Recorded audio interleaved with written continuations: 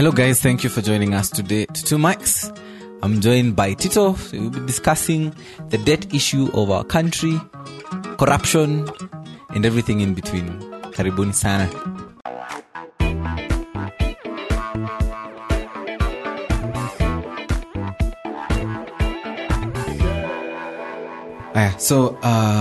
So Tito, there's a lot of noise that has been made. Everyone apparently seems to hate Uhuru Kenyatta because of how everyone is talking about he's taken us into so much debt.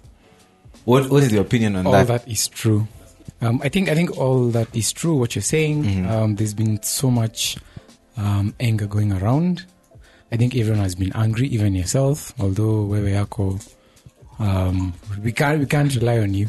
No, we can't rely on your anger. Why are you saying I have been angry? I have not been angry, in fact. The last time we met, you were very much against Uhuru. Right now, you're about to campaign for him to go an extra 2 years. It's just unacceptable, Moreti. Yeah, just a minute. I want to get my facts right before we continue. So that good.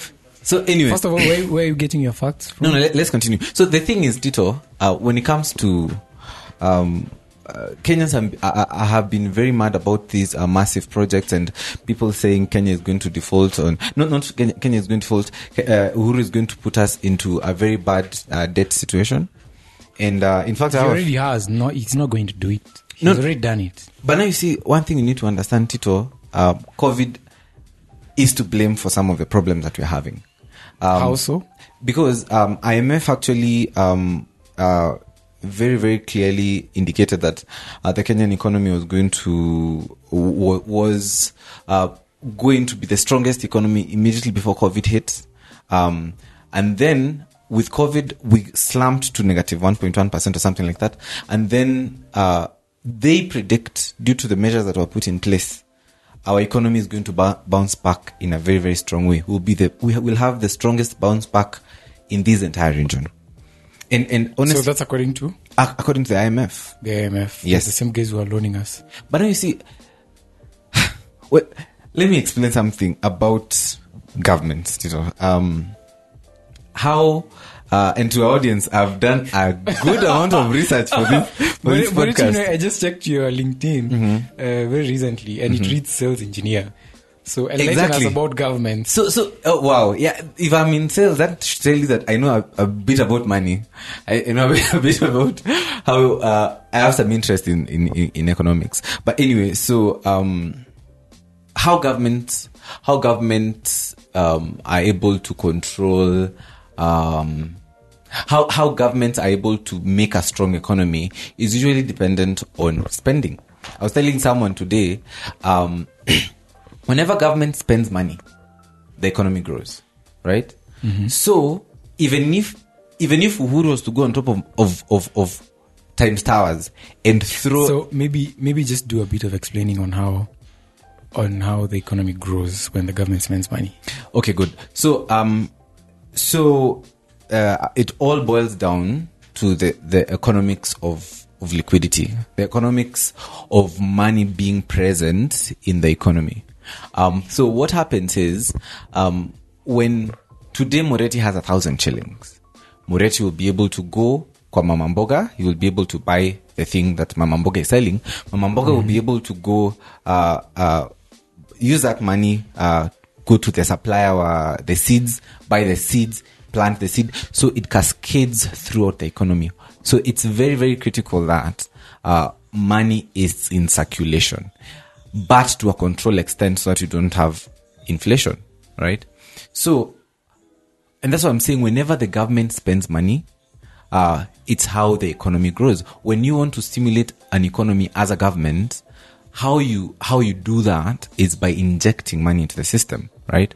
But now, it's usually much, much more valuable when you spend money in the system on actual things that will bring benefit to the people.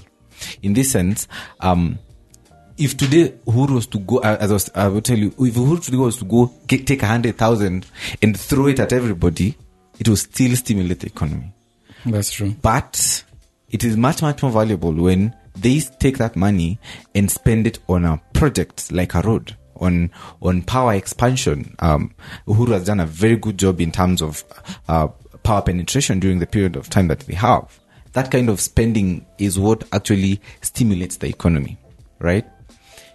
And so there's usually and a very good example actually is what Biden has done in the US. They gave people checks for $1,400 USD. That in itself has helped sustain the American economy. It has helped keep the American economy afloat.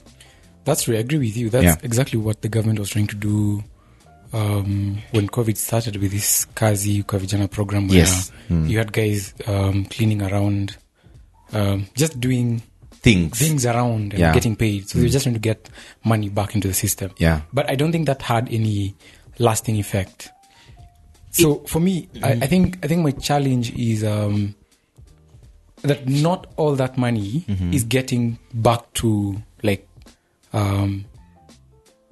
revamping the economy as it should be, because you have like these mega projects, and a lot of this spending is on infrastructure and very huge projects, and you find that even the companies that are working on those projects, there's a good number of them that are foreign, and there's so many layers and loopholes where money is lost, such that the amount of money that actually remains in the economy, money which ideally should now come and revamp the economy, not much of that is getting down to the economy, down to the common mwananchi. And that's where the disconnect is. We are having a lot of infrastructure, we are growing in terms of infrastructure, but in terms of what is trickling down to the common mwananchi, Wanjiko, it's not there.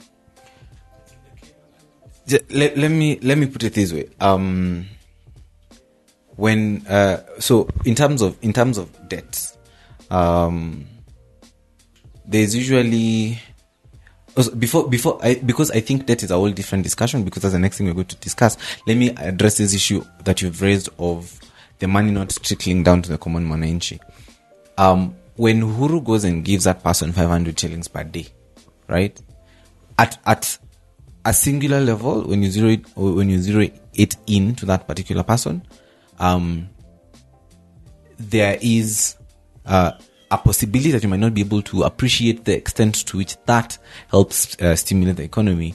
But that money being in the system, that new money that wasn't there coming into the system, actually does a massive role when you look at it in a larger scale. Kazi kwa vijana is one aspect. I agree. I have a friend of mine who works for one of the contractors for the massive companies that have been given those projects. And Uhuru actually was quite intentional in making sure that some of those works that can be done by local companies was given to local companies, so that you don't loan us the money, bring all your resources and take them back. And also these big foreign companies that are doing the project, they've heavily employed Kenyans to work within their ranks. So in terms of tax, in terms of new job created, I wish we had the numbers on this. No, we can always get them, but I'm telling you from a fact that I know quite a few number of people that work within those organizations. Like Chenawei, they have offices in Kenya where they've employed Kenyans, right? So, but what proportion? But my point is this. What proportion of my point is this. When you look at it from the point of, this is new money that has gotten into the system. That is one. The second actually aspect also of the project is you are able to open up areas that were previously unopened. My boss comes from a place in Murang'a, a very agricultural rich place. Before the projects, before Uhuru constructed the road that accessed them where they are, from Murang'a, a very agricultural rich place, to the main road, it used to, the journey was about 1.5 hours. But now with the road, it takes about 30 minutes. So some of these small things, so you can imagine what that shortened trip is able to do to stimulate the economy when you cascade it in a larger scale. People are able to get their produces to the market quickly. People are able to be more efficient, and efficient is money. Yeah, that's true, and that's the whole point of development in terms of infrastructure. Yeah. Something which Uhuru hasn't done a better job. He has tried, but there were those numbers going around today. Bro, let me tell you. There were those numbers going around today. I can give you the numbers if you want. Kenya right now, within the last 10 years that they've taken over, we have, I think, number 2 or number 3 best road penetration in Africa. Right? Within the same period of the same period of time, our electrical connectivity is way higher. That's okay, and I don't even think that's. I don't think that's a huge concern. I think people are just complaining that we are broke, but now there's no money going around, and you see, so we might have the best roads, but we are sleeping hungry. I do agree with you, but you see, Tito, in the capitalistic kind of a world, booms, economic booms and busts are part of the cycle. As someone who's been in finance, you know how the economic graph looks like. We'll have a period of extended growth. We'll have a period of extended growth, and then inevitably, it busts. It elapses. That's true. And let me finish my point. So it is a system that is inevitable in the capitalistic world, especially where, and it's usually created. That curve is usually created by the fact that we have credit. We are creating new money out of the blue. It's a bubble that is inevitably going to burst. But the burst usually is due to 2 reasons. Reason number 1, it can be due to the economic machinery, where like the 2007 recession. The second one can be due to a blip in the system, like COVID.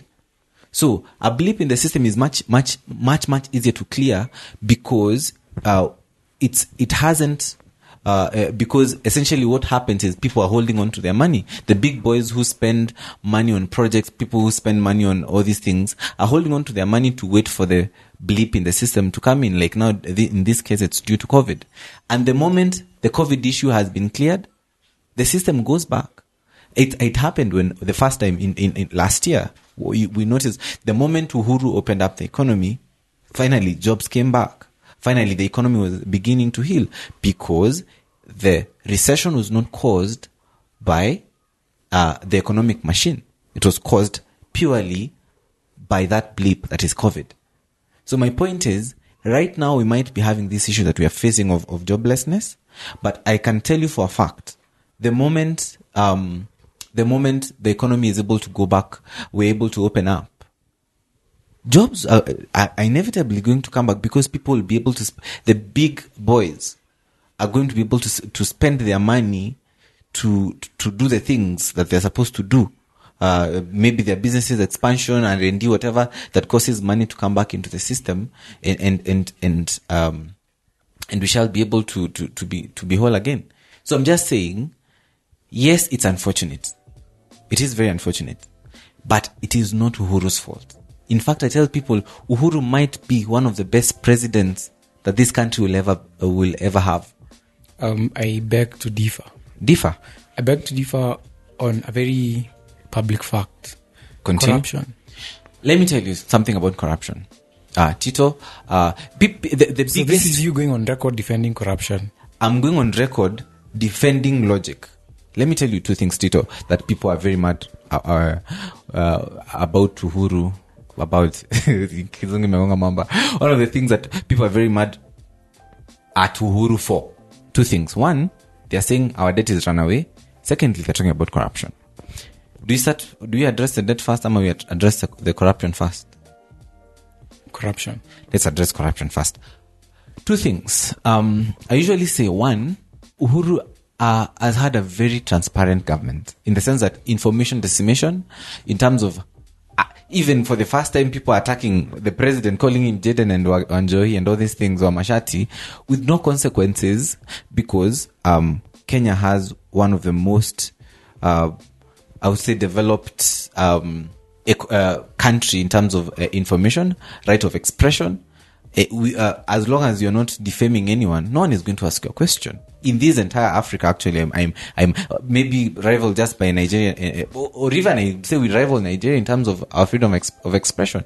So, and right to information. And the fact that maybe, it's just maybe, the fact that we are able to get that information could be, I'm just saying could be, that maybe Uhuru's government has, we have more access to information in a more vibrant way than was previously possible. So maybe corruption has always been a problem in this country. It's just in this particular regime. And you can also appreciate that Uhuru has been very, I would say, patient with people insulting him, people chastising him. It's because he knows he's guilty. No. It's because our constitution allows us those kinds of rights. And secondly, I'm not defending corruption. The record show I'm not defending corruption, but I'll tell you something, Tito. My biggest problem with corruption that we have in Kenya is where money is taken out of the country. But if the money that was stolen was, and I don't think honestly that money is to the level that has been stolen, because otherwise organizations are like IMF wouldn't give us a loan. IMF would not allow us that line of credit. They refuse to give Nigeria. Rwanda, the one that everyone is always hailing, oh, it's one of the best, whatever. They are teetering on being denied a loan by IMF. But why, even with quote unquote the big corruption that Kenya has, for some reason we still are able to be given the loans? It's because our loan is sustainable, right? So my point is, even that corruption, my biggest problem with the corruption of Kenya is that people take money out of the country. But if they were to take that money, if that money was to remain within our system, Kenya wouldn't have a problem, even with that corruption. A case in point is South Africa. South Africa has a higher level of corruption than even our country. But for some reason, because for some weird reason, people still invest within the country. Someone steals from the government, goes start a winery, or goes and invests in real estate. The money is able to circulate within the economy, right? Because let me tell you something, Tito. Me and you, we are very inexperienced in terms of economics, but even top range economists in the world do not understand how debt and how public fund works, because countries even that have corruption but still for some reason they are still able to grow. China also have very is one of the most corrupt countries in the world. India, corruption is so bad, but still for some reason the economies are still able to sustain growth year in, year out, because the money doesn't leave the system. I think you mentioned about how we now have access to information, and that's partly why we think that corruption is now worse. Mm-hmm. But the numbers don't lie. Yeah. If, for example, you look at the roads that Kibaki built and the cost of the roads that he built. Yes. Right now we have very inflated projects. Yeah. And that does not make any sense. Mm-hmm. So that is corruption. If you look at how the roads are built in this country, even some of these major projects, there's not one single road that has been built where you will not find a politician, one of these big guys, benefiting in a very massive way privately. So, like, the country is run by just a small group of people, and this is why you find that a lot of money is being spent, and that impact is not being felt on the ground. Like, that is not the reason, Tito, though.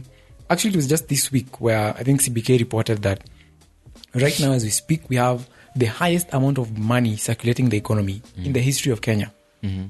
Right now, as we speak. Yeah. But people are suffering left, right, and center.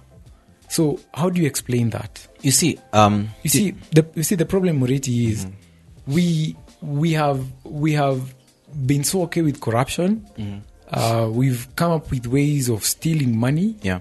Such that money is being stolen. Yeah. By the same people that are running our government. Yes. Systems have been put in place to protect these people. Yes. They steal with impunity. Yeah. And at the end of the day, it's the ordinary Kenyans who are suffering. Even this whole IMF issue, people are not thinking economically. if you go on YouTube right now, I think on KTN's page, they were doing these interviews across the country, from Uasin Gishu to Kisumu to Eldoret to Nyeri, and you have ordinary Kenyans complaining, saying these loans are not helping us. We don't want Uhuru. We don't want this and this. You see, the thing is, all these are not economists. Yeah, they've not done analysis. That's why I'm getting even agitated, because let me make my point. Yeah. They've not done any analysis on how Kenya works.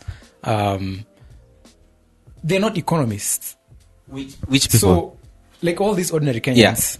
Yeah. Okay, of course I don't have numbers, but I doubt we would have that many economists roaming the streets. Yeah. Mm-hmm. But so the point is, things are different. The economic situation of the country is not good at all. Yeah. And ordinary Kenyans are feeling it. And they are protesting. Even this whole IMF issue, not everyone understands. Actually, not many people understand how it works and all that. It's a political statement. People are just trying to make the government listen. Yeah. And try to have the government enact different policies. This is what I'll say. The debt problem of Kenya, actually, I would say, is accountability. Maybe the discussion that as a country, just use the right word, corruption. No. Accountability of how the money is spent. So let me put it this way: how government borrows money is not how Tito and Kabingu or Moretti would go borrow money, right? You know how government borrows money, right? They is it release or they print out, not print out, this is digital, but they release bonds, right? And have people buy those bonds, okay? Mm-hmm. So what happens is, now these bonds, when you hear Kenya has borrowed money from England, for example, it's not England, the country, that has gone into its central bank and given us money. It's usually private institutions, it's usually private citizens or government institutions, like maybe the central bank of the Germany can go borrow bond, can come and buy the Kenyan bonds, or the pension fund, for example, can buy bonds. So what happens is these bonds usually have interest, very low interests. Apparently, economists don't understand why the interest on these bonds globally has been going down, right? But so I'm saying the interest that you as a government, you're going to pay the person who's bought your bonds. But now there's a catch. Countries that have good a good credit history, they're able to get very good rates. That's why Kina, US and all these countries, you will find that they're able to borrow a lot of money because the interest rate that they are being given is low, right? But countries like small economies than ours, you might find the interest that they're being charged by these particular people is usually higher. In fact, so the point I'm building to is, so interest is usually the thing that you look at when it comes to these loans. The interest that you're being charged. And the interest that you're being charged is usually dependent on the size of your economy. And secondly, it's usually determined by your loan paying credit worthiness. Let's put it that way. That if the bond is supposed to be cleared by March, you've cleared that bond. It's very, very critical that a country meets those. Otherwise, they go into something called default. And default is the worst thing that can happen in money borrowing circles. So, what happens is, a country, so I'll give you an example. A country like Greece. Greece had a very bad scenario because they defaulted on their loans. And the moment you default on your loans, you're charged very, very high interest. You're not able to repay. You're not able. Your economy suffers because now government usually run on deficit, most of them. So you're not able to meet your budgetary estimates, and so the economy suffers. let's go back to now this issue of loans. So this issue of bonds. So Tito, what happens is it is very, very critical that a country meets its financial loan obligations to these people who've borrowed loans. I'll give you an example. Kenya, ukiangalia debt ya Kenya, I think it's 7.2 billion. Is this around 7.2 billion? Trillion. Yeah, trillion, no problem. So half of the debt, that 7.2 trillion, half of it is owned by Kenyans. Okay. Half of our debt is owned by Kina KCB, Kina Tito, who has bought bonds, companies like yours, the money markets. It's half of it is owned by Kenyans, and then the other half is owned by foreigners. So it's the same thing. The half that is owned by foreigners is not owned by those governments. It's owned by the economy. That's the right way to put it. That debt is owned by the economy of that country. Maybe China is the only country in the world where the government ni inakupatia loans, because the institutions that are loaning you are owned by the government. They are owned by the state. So as a country, when you're taking out your loans, it is very, very critical you ensure that the interest that you're paying on your debt, the interest that you're paying on your debt is lower than the rate at which your GDP is growing. That is what you should make sure. So that way, at the end of the day, the loan will cancel out and go down. If your GDP is growing faster than the interest rate that you're being charged on these bonds, then your economy will do well, right? It only makes sense, isn't it? But now, when you look at our economy, in the 10 years that Uhuru has taken over, our GDP has grown over 50%. Like, since the time Kibaki took over, the curve was like this, going a bit flat, and then suddenly it elapsed and it shot up. So that means the interest rates that we're being charged on the loans is sustainable enough for the IMF to give us loans to weather this storm that we're in right now. And the IMF itself is saying that after the COVID period is over, we'll have the best bounce back in the entire region. Where did you get this data from? I'll share with you the links for the places I get my information from. What happens, Tito, is that now we have a problem. Yeah? As a country, COVID hits. The economy needs to continue. So, in fact, what people don't understand is that IMF is owned by the 180 countries that are members of it. So, IMF inakuanga kama sako, where you cannot meet your financial obligation due to something that happened suddenly. So they give you very cheap loans, cheaper than the market rate, right? So, the IMF, if it doesn't loan you money, 4 things might happen. Or, we have a scenario of 4 things. Thing number 1, the country can do austerity measures, right? Where they decide to cut down on cost, cut down on employees, wafute employees kwa Kenya Power. You'll start having issues with Kenya Power. Wapunguze mishahara ya polisi, for example. Police wakwe disgruntled. There is a lot of bad that comes with austerity measures. And again, economists have found out that austerity measures are bad during an economic downturn because, again, you are taking money out of circulation. During a downturn, you need money into the system. Second thing that can happen is that you could, for example, now, borrow money to service the debt, and that is when the IMF comes in. Yeah. The third thing that would happen, you could print more money, which can now cause hyperinflation. The fourth thing, and now that a country can do when they find themselves in a situation that Kenya is in right now, is you could say, screw it, I'm going to default. I'm not going to pay the debt. So now, defaulting, as I told you earlier, is the worst thing that a country can do, right? So now the IMF comes in and says, no, we are going to give you money that is going to be able to service the loans that are outstanding. Their requirement is very, very small. It's like a circle literally. So you're able to service the debt that are outstanding, and avoid going into default.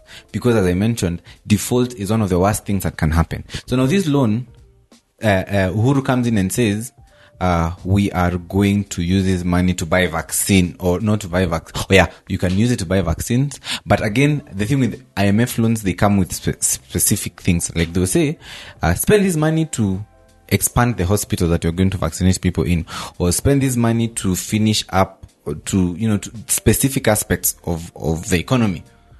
So now, Tito, your question was how the fact that it doesn't trickle down to the common mwananchi. Now, my point is, the mwananchi, unfortunately, in an economic downturn, they are usually the people that suffer the most. The common mwananchi, because they do not have the liquidity, I would say flexibility that someone with means has, right? Someone who has means, unaweza pata they have divested their portfolio in such a way that hospitality, like Sakina Uhuru, I'm sure if hospitality kishindwa, they are still in banking. Hospitality kifungwa, they are still in milk. So they have divested their money in the economy in such a way. They're still in. Yeah? They're still in milk. They are not stealing milk. Oh, they are in milk. I see how that can be a pun, but that was not a pun. But my point in all this, honestly, is debt is not a problem. Debt is a good thing.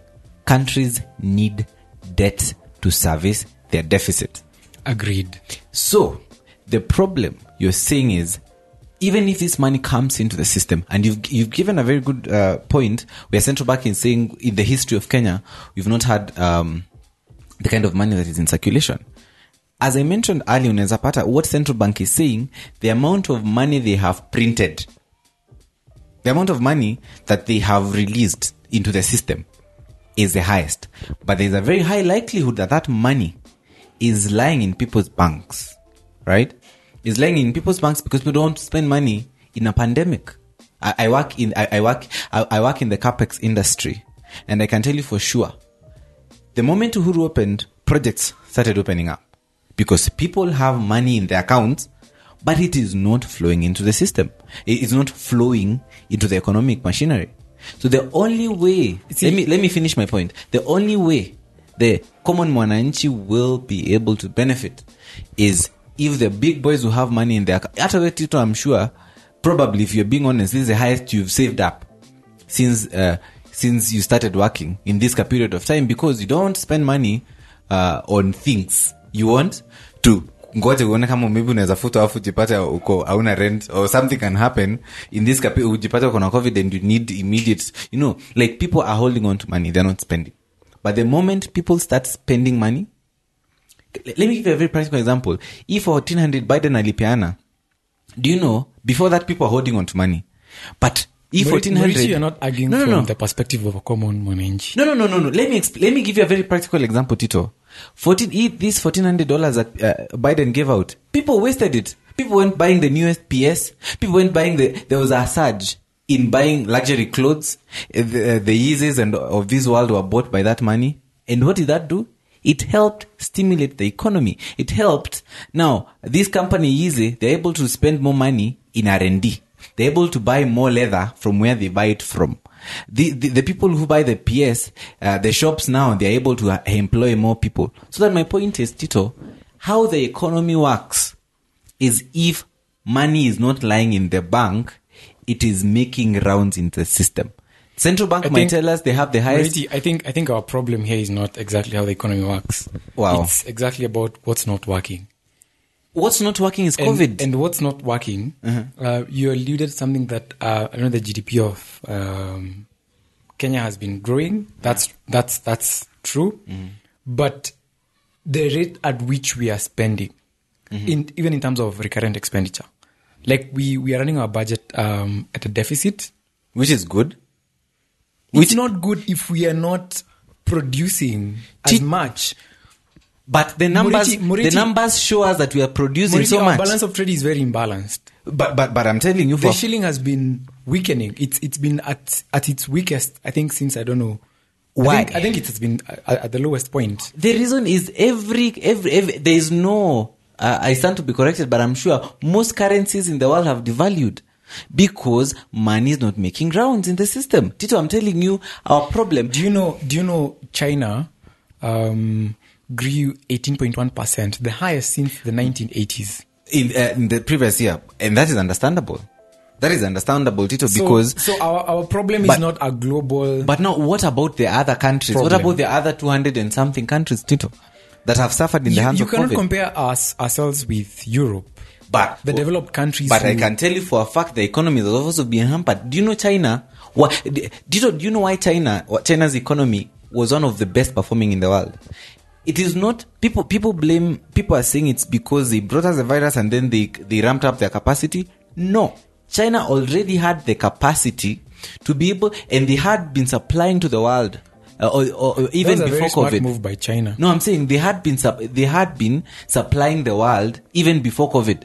So when COVID hit, they found them with the capacity to be able to supply to the world whatever the world needed when your factories were shut down. So it's not an issue of COVID. It's already they had been creating capacity year in, year out. So when the COVID finally came, they had the capacity. When your countries are shut down, they had the capacity to create for you masks. They had the capacity to provide for you medicine. They had the capacity to be able to provide what the world needed. Not because of COVID, but because of the capacity they had been building. So it's not surprising that when the rest of your economies were shut down because of travel restrictions and all that, China was able to stay afloat. Because they had the capacity to do it. So maybe we need to check how much power we've given China over the years because of our addiction to cheap shoes. What are we saying about our situation? What I'm saying about our situation is this, Tito. Our problem is not so much about corruption at the moment or our runaway loans. It is a blip in the system due to COVID. And once COVID is left, our economy is going to be the biggest bouncing back in this entire you're speaking as if you're not a Kenyan. I am Kenyan. I am fully aware as a Kenyan. COVID started barely a year ago, March of 2020. Yes. We've had our problems since as far back as, is it 2018 or 2017? But Tito, facts Moriti, you're trying to sanitize a very ugly situation here. No. I'm not trying to sanitize an ugly situation. I'm just saying facts don't usually care about feelings, Tito. We need to be objective. We need to look at the numbers. We need People to see... who are sleeping hungry have feelings, Moriti. Tito, let me tell you something. When you put... Even when American NGOs are borrowing money to come and squander here by living in Karen, their executives living in Karen, they show very glim pictures of Africans emaciated and crying. That's what they do. But so my point is, you can make a situation even more emotional if you want to. But as a president, hear me out. Moriti, I'm just grateful that not everyone is going to hear this podcast. Tito, just hear me out. Just hear me out. As a president, you are the president of 40 million Kenyans, right? You are the president of 40 million Kenyans. I am very sympathetic. I know people who've suffered greatly in the hands of COVID. I know people who've suffered greatly in the hands of unemployment caused by the economic downturn. But Tito, I can tell you for a fact, as a president of a country, you can't afford to zero in into the individual emotions of every Kenyan. Nothing will get done. As a president, you look at the bigger picture, Tito. You have to look at how do I manage a larger scale of situations as opposed to individual situations. That is my point. Fine. What then do you say about how we've not created an enabling business environment? You have companies running away from Nairobi. Can we check left, right, and center? Ease of doing business index? We see just where check. Kenya is. Just check. Sawa. Because I can tell you for a fact. And check its position over consecutive years. Yeah, and no see problem. If we have been improving. No problem. Ease of doing business in Africa. Number 1 in Africa right now is Mauritius. Sawa. So, Mauritius has been number 1 for 3 consecutive years. Number 2 is Rwanda. Number 3 is Morocco. Number 4 is Kenya. In the entire Africa. Ease of starting to do business. Business. We have been consistent in the last 3 years. So I'm just saying, in as much as we have emotional it's easier to get emotionally riled up on social media, but what are the facts on the ground? Our economy was in a place where we had issues due to maybe the interest rates going up or whatever. But I can tell you for a fact, Tito, we have the strongest economy. The strongest economy in sub-Saharan Africa, I think, is South Africa, Nigeria, then us. Tumepita hata Angola, who have one of the highest oil reserves in the sub-Saharan world, in the southern hemisphere. We have a stronger economy than Ghana. Even this Ethiopia that people tout, our economy is strong. And one of the strongest things about the Kenyan economy is it's not usually pegged on one thing. Nigeria's economy is pegged on oil. South Africa's economy, there is a lot of minerals that strengthen their position. But what can you say is Kenyan's strong point? Our economy is very, very well distributed. It's very well evened out. So I always just say, in as much as we hate Uhuru, let's also appreciate the capacity, because Uhuru's presidency has all been about creating capacity. The capacity that Uhuru has created to position this country as one of the strongest economies in Africa. As we finish, honestly, I want to say that Uhuru has had a very unfortunate run as a president because of the circumstances that surrounded him, and the vision that he had was definitely going to be very expensive, right? The vision that he had for the country. People compare Uhuru to Kibaki. I'm like, anybody taking over from Moi, even me, I would have grown the economy. But Kibaki's... That's a lie. No, my point is, Moi had taken the country to negative. An average Kenyan would have driven the country. But we don't know what you could have done. No, that's an example. Goodness, can you take a joke? Okay. So, but Kibaki was coming from a very comfortable position to show improvement. And he did a good job in bringing back the businesses that had ran away. He did a very good job in spurring the economy into a growth path. Uhuru's vision was to create capacity to make Kenya now a middle-income country. And in my opinion, in terms of the infrastructure that he's put in place, in terms of the capacity that is created even for starting business, Kenya I think has the best access to government services in Africa through the Huduma Center initiative. You can access all government services, including a passport, through Huduma Centers because of Uhuru's efforts. The cost might have been very, very high, right? But as I said, debt is never a problem. We should never be scared of a debt. It's a small price to pay at the beginning, but then the fruits that we stand to benefit in the long run end up making the country a very valuable asset even for foreign investors and even us by extension. At the moment, things might be thick, but I'm just saying the future looks very bright for our country. So as we bring this to a close, I feel like Moretti, you've made your attempt at defending the current regime. Yeah, you've tried. I must give you that. And we are not saying that our government is a total failure. I mean, thank God we have some peace. We're not having a civil war. Freedom of expression. For all our problems, we are having good roads. Very good roads. At that, go to Uganda and Tanzania, you'll know Kenya is Europe. At least we have a Kenya Power and Lighting Company. At least it exists with all its problems. So we are not saying that we live in the jungle. 85% access to power. Tanzania has, is it 35? 5 days a week.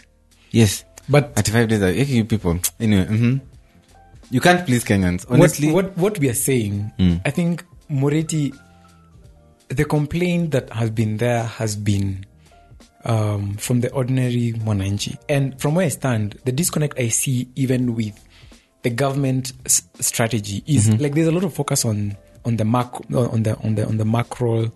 level, but the micro economy is neglected, and the majority of the Kenyan economy is micro. It's the household, the mama mbogas. Every economy has micro and macro. I'm saying the majority of our economy is the small scale business people. What's the difference between macro and micro? But even if I was in Europe, as an individual, I'm part of a macro economy, right? Macro and micro, right? The money that I go to I pay the bus with is part of microeconomics, isn't it? It is, but I'm talking about the households. I'm talking about the households and those small biasharas that make up like the bulk of the Kenyan economy. And from where I stand, I feel like that is what has been neglected. Like the government keeps on making policies that are very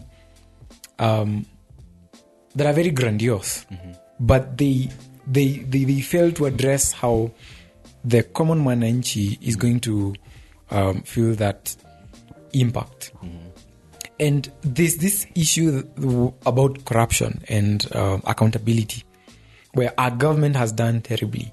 Thanks to access to information, we now know how bad that is.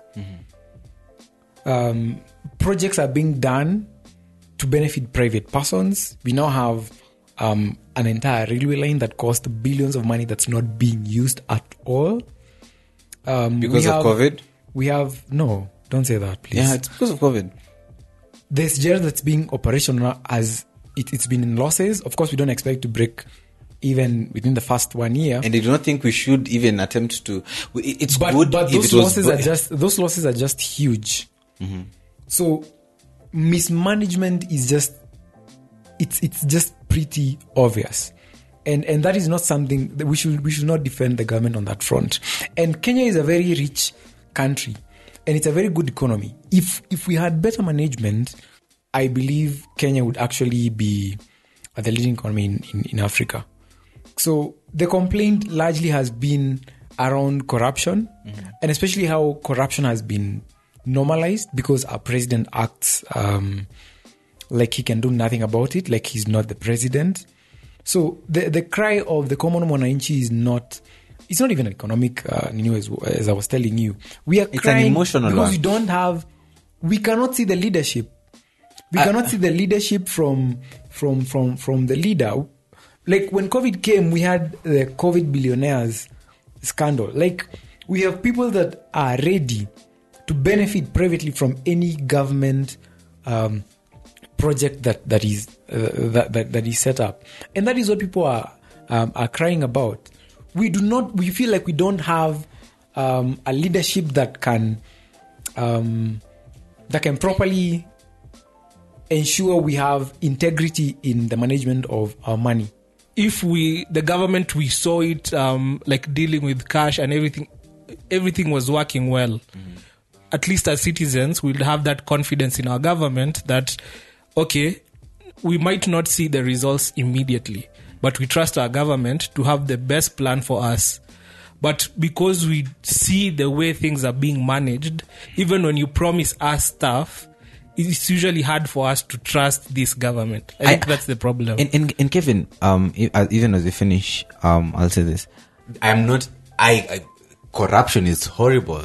It's terrible. It's taking money from the poorest person and giving it to the richest person. By all means, I agree. But I'm just saying that our debt, even with our corruption, is still sustainable.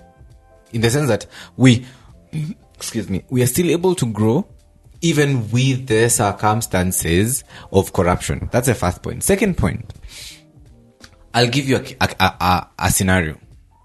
You have Kabingu, you're earning 200k, and then Kabingu decides, I am going to construct houses to boost my earnings, right? So we have Kabingu earning 200k, and then you have the same Kabingu in a period where he's taken a loan to pay for the construction of the house. His income goes down by 50,000 or even 80,000. He's earning less. He has to put in some measures to tighten himself for this period. And then there's the Kabingu in the post-loan period, in the house being constructed period. Which Kabingu of those three is the happiest? The post-loan. The post-loan. Yeah. Which Kabingu is the saddest? The Kabingu, during the period of time when you had to cut down on your spending, you had to maybe live in a smaller house so that you can be able to service a loan, is sadder than even the Kabingu before, because 200k was good enough. That is the story of Kenya. And those again, are the three phases. Think no one is disagreeing with what you're saying. Yeah. The problem is us trusting our government. I'm just saying the accountability is low, and maybe that's something maybe might have put a stain on Uhuru. Not so much about the loans. People think it's a loans, but I think Kenyans are very emotive because of how the money is being spent and how they feel like the money is getting stolen. Yeah. I'm not going to play the devil's advocate on that, and I agree. We need better accountability. I'm paying my taxes, and I need to feel like I'm not paying my taxes and giving to a guy to go to the Bahamas, right? So I'm just saying, even with that, our loan is not a problem. Yeah. Our problem is a problem of accountability, and maybe that's something maybe the president needs to mull over and consider. So in the end, you've agreed with Tito? I have agreed with the fact that apparently no. I'm just saying the debt issue is a very emotional one, but our country is sustainable, and I will support Uhuru even if he takes more loans, because clearly the numbers support us being able to service even a bigger loan. I do not believe our debt is sustainable. IMF chooses to disagree. Our GDP growth rate seems to disagree. And our on conditions that we are taxed more. No. Can I ask conditions you? That those are usually. Can I finish up on the story of Greece? What happened with Greece? Do you know what happened with Greece, Tito? No, I know you spent the entire weekend. Just go ahead. No. What happened with Greece in a nutshell is the fact that they did not have control, or they did not have control on their fiscal policy, because they are part of the EU. They're not able to print more money to be able to sort out their issue. The EU was a bit reluctant to giving them money, and so finally when they came to their rescue, they had been borrowing money. Actually, the issue was lack of transparency. People were borrowing the money, but the amount of money they are saying that they owe is much more than what they have. So the interest rates that their loaners are giving them are still low, but the problem is much, much worse. So when it finally exploded, loaners decided, no, we are not going to give you interest. We are not going to give you those low interest. In fact, we are not going to give you money. So the country is stuck. So you're not able to print money to sort out the issue, because euros are printed in where, and then you're not able to have access to money from lenders. It got so bad that the amount of money that was physically present in the country was equivalent to everybody getting 5,000 shillings, 50 euros. So even if you have 100,000 today in your account, you go to the ATM, you're told you can only withdraw 45,000 for the 45 euros. That's the risk of not having money in circulation, right? So I'm just saying, and what really helped them out of that conundrum is having something we call the Troika. The European Union, the IMF, and I think the European Bank came together, gave them money to get out of this issue. And those usually come with austerity measures. You're told, cut down cost here. Do 1, 2, 3. We need more accountability. And that's why I'm saying probably even the IMF loan is a good thing in the sense that it will force us to be more accountable. So that's my point. And IMF agrees. They give us the lowest interest rate that they could master. I saw that, you saw that announcement that I put it in the group. They give us the lowest interest rate to Wamepeana, I think, in the entire Africa, because that's how sustainable our debt is. They agree that our debt is sustainable against the interest rate and against our GDP growth. So our debt is sustainable. Our issue is accountability, and maybe that's where the discussion needs to go. Corruption. Anyway, thank you so much, Tito, for that very exciting discussion. Thank you for having me. I think you were overprepared. No, I was not overprepared. I just prepared. Next time, if you give me a heads up. You'll come more prepared. This way you knew what you were discussing, just came. Anyway, guys, we do a lot of research when it comes to these things. So yeah, to begin my coffee. Anyway, thank you so much for joining us. Till next time. Bye.